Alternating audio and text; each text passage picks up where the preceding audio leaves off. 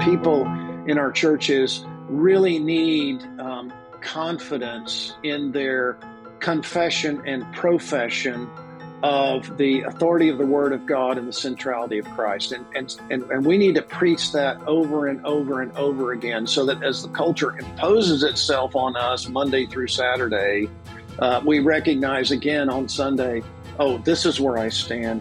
This is what I believe. This is what I confess. There's no other place to be. Hi, welcome to the Gary Wilkerson Podcast. Thanks for taking the time to be with us today. I hope you watched our last episode. We have with us once again today Dr. K. Scott Oliphint. He is a professor of apologetics at Westminster Theological Seminary. True man of God. I just enjoyed our last conversations, so rich. And this one, we're going to get us some very important things that I know you're going to want to listen to, because if you do, at the end of it, you're going to feel like you grew spiritually, grew emotionally, and even grew intellectually. We're going to be challenging each of us to take a look at some of the things in our own heart where we can grow a little bit more deep. We're going to look at culture and how it pulls us away from that. We're going to look at how the preaching of the gospel or the evangelization of the lost. Where do we start? Do we start with the cultural issues, or do we trust the Word of God? I'm interviewing a man here that has a confidence in the Word of God, and I'm thrilled to share him with you today. Enjoy this episode. Hi, we're back with Dr. Oliphint. Hope you watched last episode. We're talking about covenantal apologetics, but also just you'll hear from him today about his heart for people, how to be relational, how to care for a culture that is in need. We talked in the last episode about we're in one of two places, either in Adam or in Christ, and the task at hand through the Great Commission is to bring people out of that Adamic sin fallen nature under the wrath of God into a relationship with Christ. So thank you for being back with us. Appreciate it, Dr. Oliphint. It's a pleasure. Thank you. Thank you. When we were here, when we talked last time, you went into Romans, man being under the wrath of God. 3 times it says in that chapter there God gave them over. And I don't know if you may have a take on this. I don't know if that's 3 different events or if it's sequential. Like first they were given over to lust, and then they were given over to more of a homosexual type lust. Then they were given over to a depraved mind. I could see it either way. I could see that being 3 different things that happen randomly, or I could see it also sequentially, like a culture like in America. It went from a sexual revolution, then to like a more of a homosexual revolution, and to now I'd say that even a third level of into a depraved mind where we're thinking what is a woman? Can a man have a baby?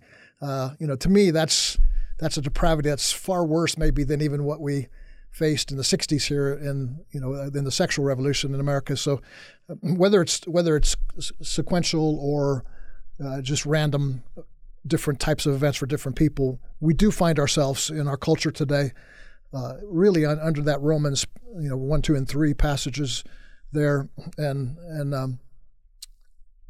so the church's response to that is how. First question would be, how are we doing? You're training a lot of young leaders to go out into culture and speak the truth in love, but we see a spiritual declension in culture. We see a church declining. How are we doing at apologetics to turn the tide? What's your take on that? Well, that's a good question. It all depends on who we is, doesn't it? And what I think we're used to seeing, if I could just make this a kind of general point, we're used to seeing the pressures of any culture sort of press in on the church throughout church history, and we see areas where the church succumbs to those pressures. So the reason that I'm at Westminster is because Westminster exists because Princeton gave in to the pressures. Old Princeton became New Princeton, and New Princeton no longer wanted to affirm the absolute authority of Scripture and everything that flows from that. Because it deemed so many in the church during that time deemed those things to be irrelevant. So that's once you let culture define what is relevant, you've lost, and you're going to quickly lose the Bible. There's nothing more relevant to any human being than the good news of the gospel of the Lord Jesus Christ. There's nothing more relevant because, as we were saying in the last, every person knows this God. They know themselves to be sinners before this God, to be his creatures. And they know they need salvation. Now they're holding it down. They're suppressing it. We become experts in Adam of covering all of that up. But the knowledge never goes away. God won't allow it to be erased.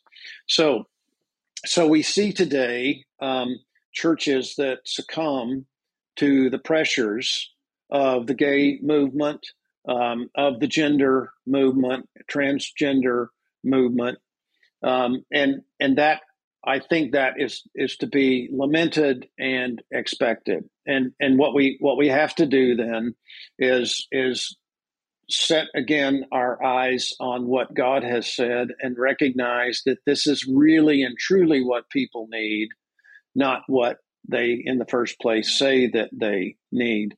So Paul's discussion, if I could just go back to this for a minute in Romans 1, Paul has, as he begins Romans 1:18, he's thinking back to Genesis chapters 1-3. He's thinking back to what is the image of God and what happened to it because sin entered into the world.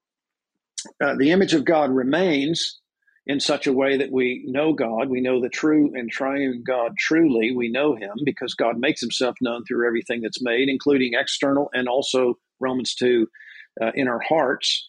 So we are knowers of God who hold down the knowledge of God and suppress it and will not have it. Part of that suppression, Paul wants us to recognize, verses 24, 26, 28, as you just said, part of that has to do with God's response, which is giving people over. In other words, God is saying, if this is what you really want, I'll give it to you in spades. You really want your sin? You want your sin to take its natural course? I'll give it over. Instead of his restraining mercy on people, which God does do in history, he restrains sin. He doesn't restrain it all in the same way with every person. And so there are situations by which God will then give people over.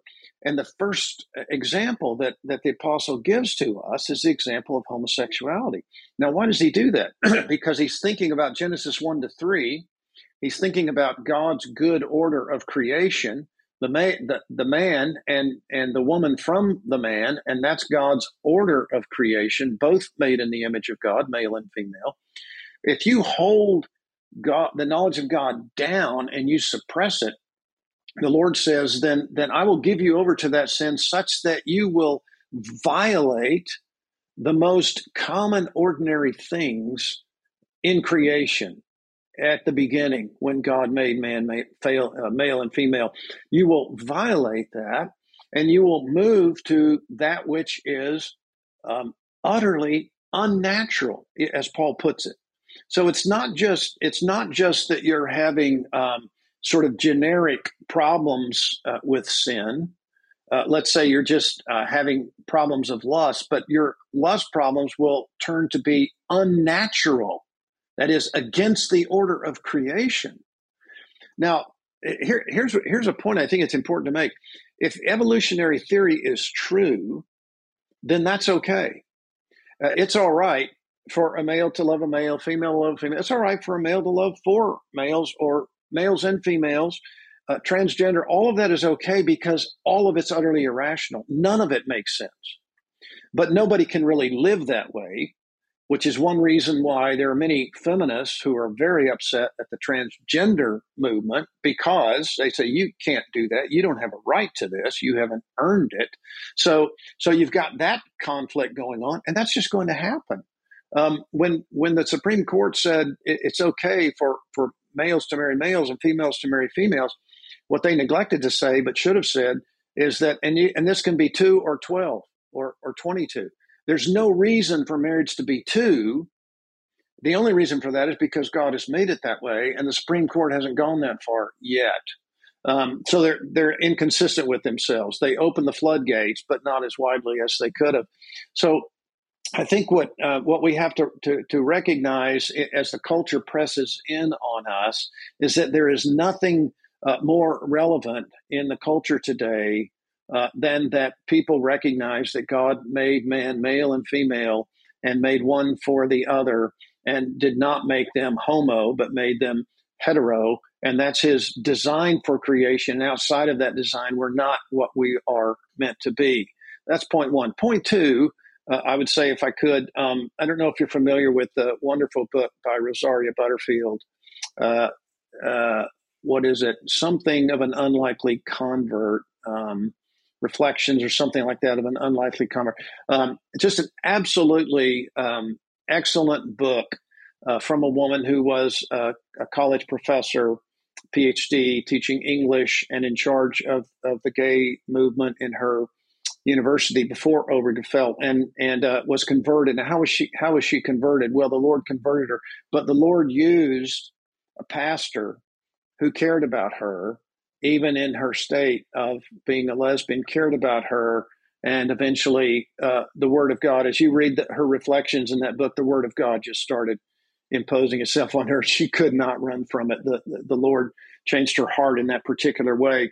And I think that tells us that in our churches and in our ministries, we're meant to love these people without in any way condoning what they're doing, just like we do with other sinners. We cannot get into a spirit of hate with any of these people who oppose Christ, because we're meant to reflect the love of Christ, and that's a difficult thing. It can only be done by the Holy Spirit in our lives. But Francis Schaeffer used to say, "This is the final apologetic." And are we loving each other? Are we showing that to each other? And this is another place where I think the culture is imposing itself on the church, because we've got people in the church fighting bitterly against Christians as if Christians are the real enemy in the world. And that's just a tragedy and a travesty, I think. I think it's very wise what you're talking about, taking Romans back to Genesis 1, because that our true identity in the Romans passage of not suppress, if we're not suppressing the truth, then we know we're made in the image of God. And when we're made in the image of God, there's certain ramifications for that. What God says goes. So if He says marriage is between one man and one woman, then that becomes our identity. Even if our preferences or our lusts may go elsewhere, there's at least like a magnet pulling us. I want to go to the identity that God created us in. And I think in much ministry today, we're making the battle about like sexual preference, like, oh, you prefer a man to be with a man or a woman with a woman, or to be a transgender, and allowing the conversation to be about the identity. Your identity is gay, your identity is transgender, your identity is your pronouns are this or that, and we're making it about preferences rather than. I think the real question is identity. Is can we get them back to the Bible and say, do you understand your identity as a child? You're created in the image of God, and that image is different than, you see what I'm saying? Your preference changes from my sexual preference is what I create my whole identity wrapped around. This is who I am, and so if you don't bake a cake for me, that offends me, or if you don't use my pronouns, that offends me. Well, then the reality is you're probably not rooting your identity in your Creator. And you're missing out on that. Yeah, absolutely right. And, for Christians, we recognize, don't we, that the reason we're called Christians is because we're in Christ. And our basic identity now and into eternity future is that we're united to Christ, that we have this Spirit-wrought faith that has united us to the Lord Jesus Himself, so that we are dead to our sins. We are alive to Christ because of His death and resurrection. We died to sin. It no longer has dominion over us. Sin remains, but it doesn't reign in us. And at the same time, we're alive by virtue of the resurrection of Christ. And that's who we are in Christ. And so if we are in Christ, then like Christ, we live by every word that proceeds from the mouth of God. That's what Jesus did. That's what we're meant to do. because we're united to him. We'll be united to him from this point to eternity future in the new heavens and new earth. And so we shouldn't argue and create new identities that are temporal, that even have sinful propensities attached to them, when God has given us the most glorious identity we could ever have, and that is that we are Christians. We are in Christ. And that's, again, the covenantal context in which you and I are meant to operate. We're in Christ, and we need to help people see that their intent as well, in terms of their Creator, is to be in Christ and no longer in Adam, to be transferred from kingdom of darkness to kingdom of light, which the Spirit of God does by the Word of God. That's what we do in apologetics. That's what we do in evangelism. As I hear you talk in the last episode and this one, I'm sure you've heard this before, but I know you're a professor, you're a scholar, you're a writer, but it really sounds like you're an evangelist as well. I think you've shared the gospel like 3 times in the last bit of time we've been together. Is that part of your heart? At your heart, are you an evangelist? Well, maybe so. I hope so. It's one of the things I've tried to do throughout my career is to help people understand that apologetics is centrally and intrinsically a biblical discipline that has the Lord Jesus as its focus. And if that's what apologetics is, that's what evangelism is, that's what preaching is, then we're all trying to do the same thing and help people understand that we're not, I'm not out to win an intellectual battle. I'm not out to beat up somebody intellectually and say, boy, I really took care of them. They couldn't answer that question. I'm instead wishing, hoping, praying that people will recognize their own need for Christ, as I did one day back when I was 18 years old. And in doing that, then believe in the Lord Jesus Christ, and you will be saved. That has to be the focus of our apologetics, or we're really wasting our time. I say it sort of provocatively to students sometimes. I say, apologetics is not about turning atheists into theists, because theists go to the same place atheists go to when they die. They're all in the same basket there. It's Christian theists that we want to make through the work of the Spirit by the communication of the truth of God. So if that's not going to happen until and unless we help people understand who Jesus is. And that's why I think an important question is, Jesus' great question to Peter at Caesarea Philippi, who do you say that I am? That's a good question to ask people. Probably not the first question, maybe after a long conversation, but it's worth asking, who do you say Jesus is? What do you do with Jesus himself? And they can say, not interested, don't want to think about that. That's a good opportunity for us to say, well, here's why it might be of interest to you. Let's just talk about who Jesus is and what he did. That's always a good entree, I think. And some people say, I have no interest. Don't talk to me about that. Well, the man that used to teach apologetics at Westminster, who started apologetics at Westminster, he used to say, if that's the response you get, say, okay, that's fine. Let's go get a cup of coffee. We'll talk about something else. And eventually you'll get back onto the topic again. So it's a process oftentimes of dealing with people. Yeah, it is. We have a lot of pastors that listen to our podcasts. Can you speak for a few moments to pastors, preachers, people in the pulpit about what are in the culture that we're talking about today with these various challenges that we have? What would you recommend our tact be? Our obviously our message is the gospel, but would you be one who contends for more like getting into the cultural nuances of the day and starting from there, or are you just sort of here's the word of God, let's preach it? Yeah, I think I'm in the middle. Here's the word of God, let's preach it, but when we preach it, let's recognize that we're preaching to people who live in this world today now. And the word of God always speaks to the contemporary context. It is living and active. It's not a dead letter. So whatever you're preaching in any book, in any context, you are going to have an opportunity to address some kind of sin issue that's taking place in all of our hearts, taking place in the world. Those things ought to, for ministers, ought to naturally come up. What I would say is not as useful is to take a cultural problem and say, I'm going to preach on that cultural problem. This is why I think it's, and again, discussions about this, debates. But I think the Lectio Continua, the preaching from a book of the Bible, moving along through that book, number one, helps people in the church to know their Bibles better. Number two, helps you avoid the temptation of just starting out here in the culture and then trying to find a text to fit. But instead, you've got the text right there.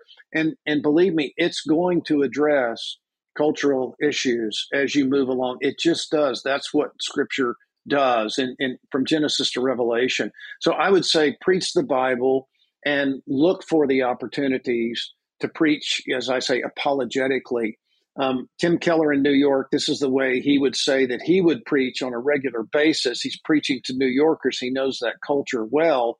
And so he was able, oftentimes, probably most of the time, to bring in cultural issues according to what the text itself says. He could address those things. So I think, again, if we have the Bible in one hand and news and cultural issues in the other hand, but we're preaching the Bible, it's going to apply itself to those cultural issues over and over and over again.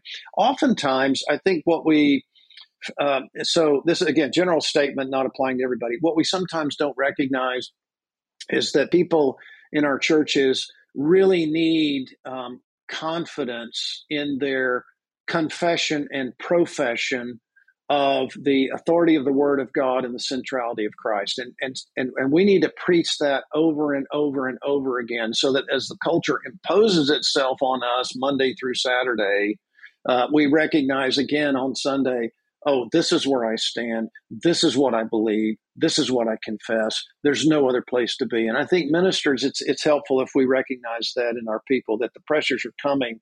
And it's not just the pressures of, should I affirm homosexuality? It's the pressures of, what about this sin? What about that sin? What about anger? What about adultery? What about worry and anxiety and depression? And the Bible addresses all of those things, so that when we leave and we're out there on Monday, we're thinking to ourselves, oh yeah, I'm trusting the Lord here. Mm-hmm. Yeah, and even speaks to the issue. All of those issues you just mentioned can be wrapped up in the word truth. Is this thing we're preaching? Is it the truth? And can we know truth as opposed to something that's just like you said, we're just molecules that fell together randomly, accidentally. There's no truth then, and this gives us a basis of truth. How long have you been a professor there at Westminster? I came here in 1991. Okay, yeah, 91. So you've seen some cultural shifts over that time. Would that be correct? Yes. And I don't want to throw any of your students, present-day students, under the bus or have you speak critically of them, but is there a difference in the young students that are coming now than the ones that were there in the 90s? Yeah, I would say there are certainly some difference. First of all, just to say, and I'm not just saying this, we routinely get just an excellent group of students, and I'm thrilled for that. And we get students from all over the world. Westminster is, known for having multiple countries represented in the classroom, and then sending them back out to those countries. But that said, I would say overall, and this is a kind of an indictment on the American educational system. Students aren't as ready to deal with arguments and even to write cogent papers today as they were 30 years ago even. So I used to require a term paper in one of my classes, and I had to stop requiring that because the papers were so bad after a couple of years. And by that, I just mean, they don't know how to set up an argument or how to move from one proposition to the next, and the next one will follow, and all those kinds of things. And I think, again, I don't want to necessarily just blame the students. I think our educational system has gotten so refined and so specific that we're completely missing the big picture, which is let's teach students how to think, not teach students what we think. And if you teach them how to think, meaning, back to the trivium, grammar and dialectic and rhetoric. If you just start with those three, grammar, dialectic, and rhetoric, you're teaching them how to read, how to write, how to distinguish dialectic, rhetoric, how to speak those things in a way that hopefully is persuasive. Those are very important things for especially ministers to be able to grasp. And students today aren't quite as adept at that because of their past education. Not the case in all of them.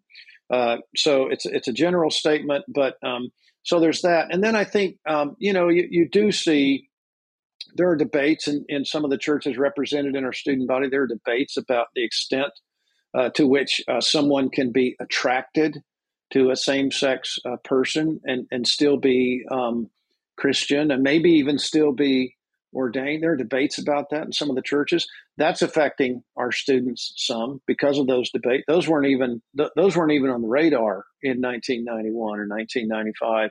And now they're not only on the radar, but they're being promoted and promulgated in the churches. And so it's important, and I deal with Romans 1 in all my classes. It's important to try to talk about those things in the way that Scripture does, and hopefully students will draw biblical conclusions from that. Have you ever? I read a book a while back. I can't remember the author's name, but it was taken off the.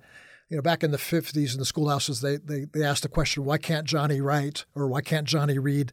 Yeah. And this guy wrote a book called Why Can't Johnny Preach? I don't know if you ever heard of that book or not, but it's addressing kind of David Gordon. Right. There you go. Yeah. So it's kind of addressing some of the same issues there. That it's not an issue of how to train ministers, but it starts like in first grade, second grade, fifth grade.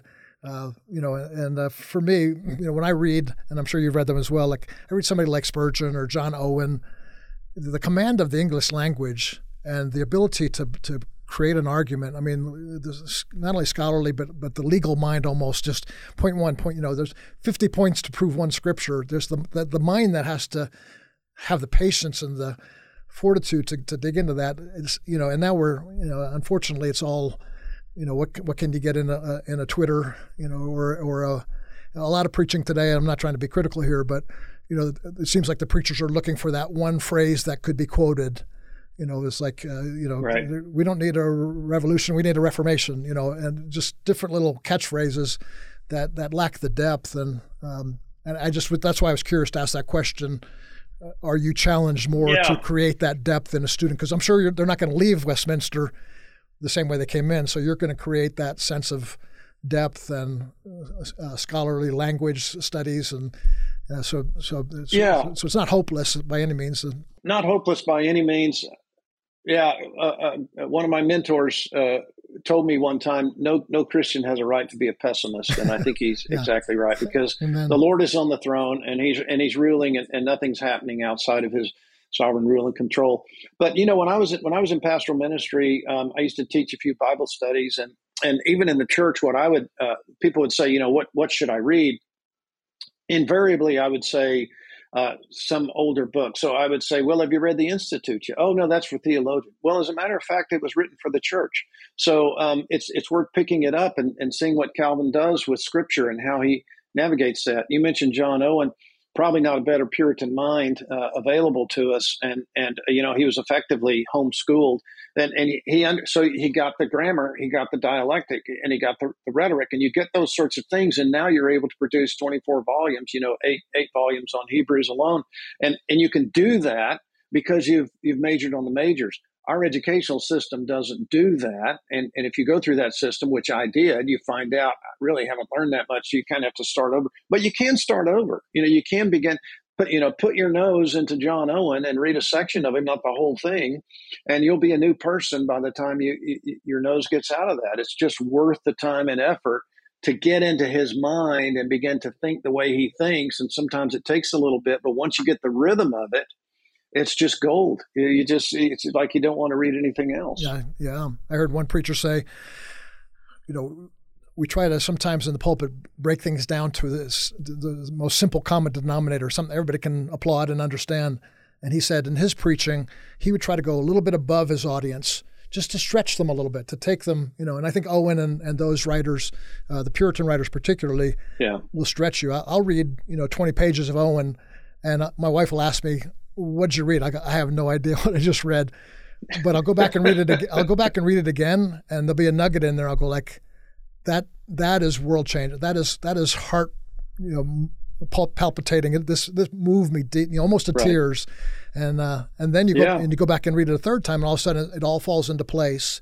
William Grinnell does that with the about the armor of God. It's just what is that, one or two verses, and and so thank you for that's the way to do it. Yeah, thank you for the diligent work you're doing, students. One of my good friends who used to work with us here at World Challenge graduated from there, and I think he's on your staff, David Fernandez. And David, yeah, that's right. Yeah, David, man. Every time I talk to him, he's like, send more students here because they're doing the job, and men like you are making that happen. So thank you. And your books we'll have in our show notes for the podcast today. We'll have Dr. Oliphant's books listed there and where you can obtain those, and also Westminster website. Some of your material is available there as well. I noticed you had a few videos as well there. Any other way to get in contact with you? Do you have YouTube or anything like that, or? I try to stay away from most of that. Okay. There's a faculty contact page, with my email address, and I try to get to those when I can to those emails. Okay. But the best way to get in contact is just come on out and study here. We'll be happy to have you in the classroom. I'm envious of those who get to do that. Well, God bless you. Thank you.